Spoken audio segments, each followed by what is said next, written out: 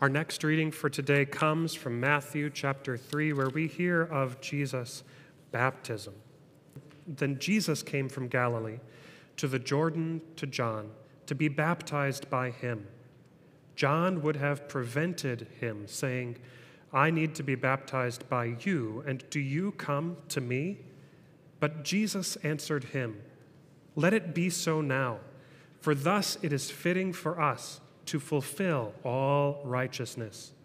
Then he consented. And when Jesus was baptized, immediately he went up from the water, and behold, the heavens were opened to him, and he saw the Spirit of God descending like a dove and coming to rest on him. And behold, a voice from heaven said, "This is my beloved Son, with whom I am well pleased." This is the word of the Lord. Thanks be to God. Grace and peace be to you from God our Father and the Lord and Savior Jesus Christ. Amen. You know, today we are celebrating that baptism of Jesus, that moment in the Jordan River where Jesus is called God's beloved Son. And I think we typically focus on that declaration. But today I want to zoom in on this moment between Jesus and John. The one where we're told Jesus comes to John saying, "You should baptize me," and John would have prevented him. He wants to stop Jesus from being baptized from him. He doesn't want to do it. I don't know how you think about this, but I almost feel like John's trying to pass up the opportunity of a lifetime baptizing Jesus himself. It seems surprising to me, but John hesitates. And I'd like to explore that with you. Because just picture the scene. Picture who we're with. This is John the Baptist, after all. This is the man who we're told is out in the wilderness, really roughing it. He's a man's man. He's got the garment of camel's hair, the leather belt. He's eating locusts and wild honey, probably a couple extra bee stings, right, from all the wild honey gathering. You don't come by wild honey by accident, usually. John is doing all of this, but he's also doing it while attracting people to him. He's attracting people from the towns, from the cities, from the countryside to come out into the wilderness, to leave their comforts and to be baptized by him. He's not only baptizing people, dunking them in the Jordan River and inviting them to come back up. He's preaching, he's teaching, he's criticizing people. Somehow this preaching, this baptism is drawing people out. And as he does all of this, as he's inviting people out, he's criticizing, fearlessly criticizing the religious and political elite of his day. Pharisees and Sadducees and even King Herod are no stranger to John's criticism. He doesn't hold back, even to King Herod, who, though he's not his father, he's still a guy you don't mess with. Ultimately, this would cause John's imprisonment and death. But right now, he's not in prison. He's out with Jesus, and he's standing there being asked to baptize this one man, this one religious leader, and yet John doesn't criticize Jesus. John, for all of his boldness, for all of his fearlessness, John doesn't only not criticize Jesus, John shies back. What has John so hesitant? What has John stopping before Jesus, uncertain, unwilling to go forward? Well, that's what I want to explore with you today, because we're all probably familiar with hesitation, right? We've all hesitated before a big decision at one point in our lives or another, whether it's buying a new house or a new car, having a kid, retiring. Maybe it's just learning a new skill or committing to that New Year's resolution. Hesitation is a familiar thing. And we can hesitate for many reasons, right? Maybe we hesitate because we're afraid to fail at this new thing that we're going to do. Maybe we hesitate because we're lazy. Maybe we simply hesitate because we're afraid to commit, afraid to really go all the way because we're afraid of the consequences of our actions. The funny thing is, though, I don't think John had any of those reasons to hesitate. Fear of failure? Baptizing? No. John's baptized countless people at this point. He's baptized person after person. He knows he can do it. So it's not fear of failure. How about laziness? Can we call John the Baptist lazy? The man who chases after wild locusts for food? The man who digs in beehives for his dessert? Probably not. How about fear of commitment? Is John afraid of commitment? Is that why he's hesitating? Again, probably not. This is the guy who's fearless in his criticism, fearless of the consequences of criticism for religious and political elite. He knows that it can get him in trouble, and yet he commits to his responsibility as one of God's prophets. So what has John hesitant? Well, John feels inadequate. He feels inadequate before Jesus. That's the problem. And though we might like to say, John, it's okay, it's not.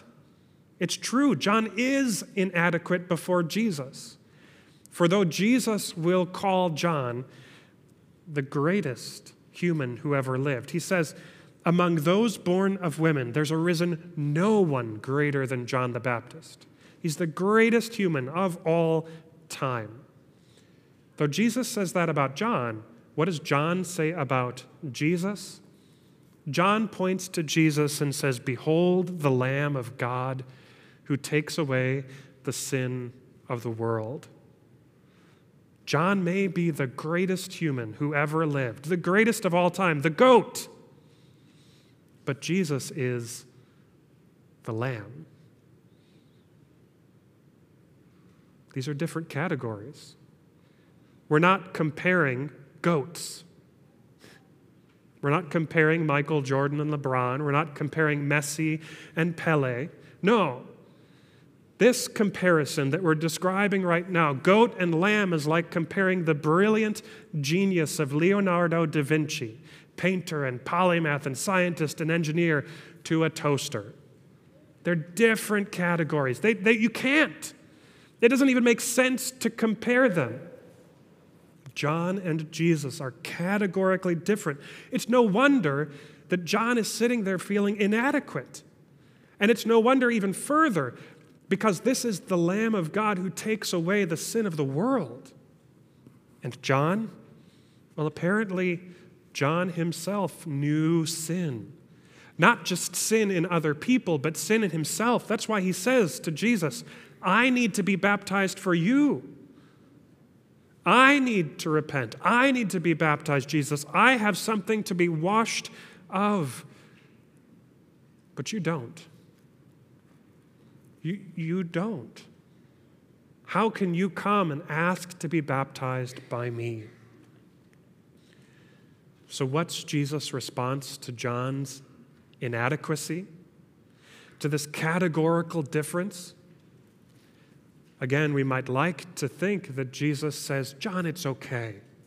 You really are great, just like I tell everybody else. You're the greatest human who ever lived. It's okay, John. But Jesus doesn't say that. We might like to think, as sometimes we say to other people, don't worry, I see the greatness in you. It's okay. We might like to point to forgiveness as the answer, but that's not what Jesus does. He doesn't even disagree with John. John says, I'm not worthy of this moment. I should be baptized by you. And Jesus doesn't disagree. He just says, let it be so now. Let it be. For it is fitting for us to fulfill all righteousness. John was unworthy, and Jesus was. But Jesus says, do it anyway. Baptize me anyway. This is God's plan anyway. My plan. So let it be. You know, we've been talking a lot about Jesus and John, but this is the same dynamic that is true in our relationship with God. We too have many reasons to not only feel inadequate, but many reasons that we are inadequate. Many ways that we fall short of God's commands for us, many ways we fall short of his expectations for us. We're inadequate of everything he asks us to do. We're inadequate to pray. How dare we approach the throne of the King of all creation? How dare we deign to put on our own lips, our sinful lips, his good news? How dare we to even try to be good like God is good? We're inadequate. It's true. But I think Jesus says to us exactly what he said to John. Let it be so now. Yeah, you are. You're not holy like my Father is holy. You don't deserve to approach the throne of grace of the King of all creation, who is perfect and good and just. There's many reasons you are unworthy and inadequate. But let it be so now. For as many have said in the past, God has a plan for broken vessels. God has a plan for your inadequacy, your unworthiness, for you. We'd like to say, he's going to make you worthy. We like to say that, right? He's going to make you better than you already are. And in many ways, that's true. But we, as Christians, living in this world, living in this sinful body, are always going to suffer from inadequacies. Not just inadequacies where we don't have the skills we need, but inadequacies where we are sinners, where we do things we don't want to do that we really shouldn't do. We are going to suffer from ways that we feel unconfident, unworthy, not up to the task. Nominations is coming up here at Calvary. You might get a phone call saying, hey, would you serve on a ministry team? And I bet you'll hesitate just like John the Baptist when that phone call comes. You might be inadequate, not just feel inadequate, to serve on that team, to help out in that way, to do whatever it is you're being called upon to do. But just know if you get that call, if you do find yourself in that position, you're just in a long line of people who felt inadequate and felt unworthy and been inadequate and been unworthy in the past. God can use you and will use you, flaws and all. As the Apostle Paul says in 2 Corinthians, when I am weak, he is strong. What Paul is saying here is, in my weakness, when I'm feeling low, Jesus steps in to fill the void. The places where I'm inadequate, his strength shines all the more strongly. Where I'm unworthy, his worthiness shows all the more clearly. So lean in, dive in. Whatever your sense of inadequacy, find in Jesus. Find in him the strength to move forward, the worthiness that he has to offer. And let's close with prayer from Ephesians chapter 3. Now, Heavenly Father, we know that we are in many ways inadequate, unworthy, and that you in Jesus have a plan for us. So we commend to you the things that we have in our lives that we're uncertain of, that we're unsure of, that we would rather not do sometimes.